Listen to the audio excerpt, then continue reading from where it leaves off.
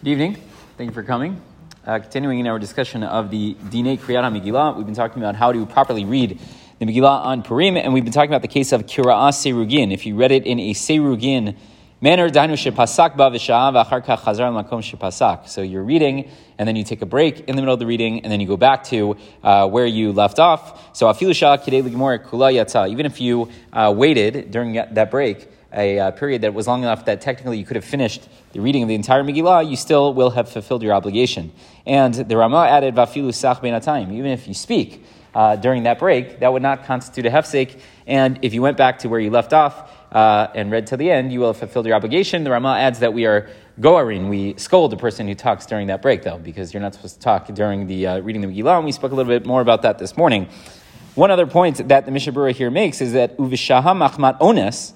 Let's say the break was not intentional, right? We weren't planning on breaking because, we're hungry or we're tired or whatever it is, right? We just want to read through the Megillah and not complicate matters, but something happens, right? So forgive me, but let's say the sewage pipes explode, and now we're in the presence of stuff that we can't be laying the Megillah in front of, and we got to move everyone out and figure out where are we going to pick up, right? Well, we'll go across the street to the community center, whatever the case is, right? But that's a case of onus. That's an extenuating circumstance. We did not plan on breaking. So he says, if it is a case of onus, so back when we were learning the halachot of Kriyat Shema, we said that if a person's in the middle of reciting Kriyat Shema and there's an onus, there's some sort of extenuating circumstance that would force them to pause. And the halacha there was that you actually have to go all the way back to the beginning of Kriyat Shema, because that is considered a hefsek, because you're not allowed to continue with Kriyat Shema. So that's halacha over there. It says, because that's the case over there, hu adin hacha de chozer v'koreh.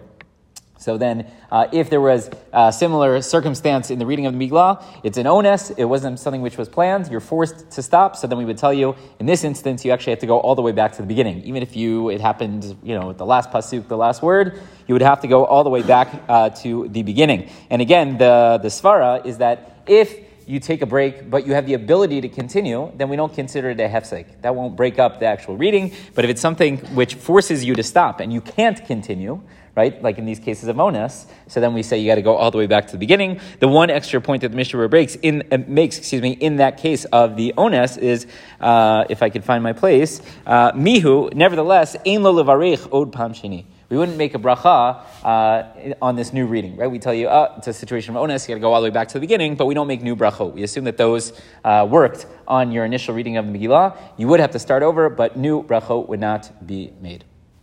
Have a pleasant evening.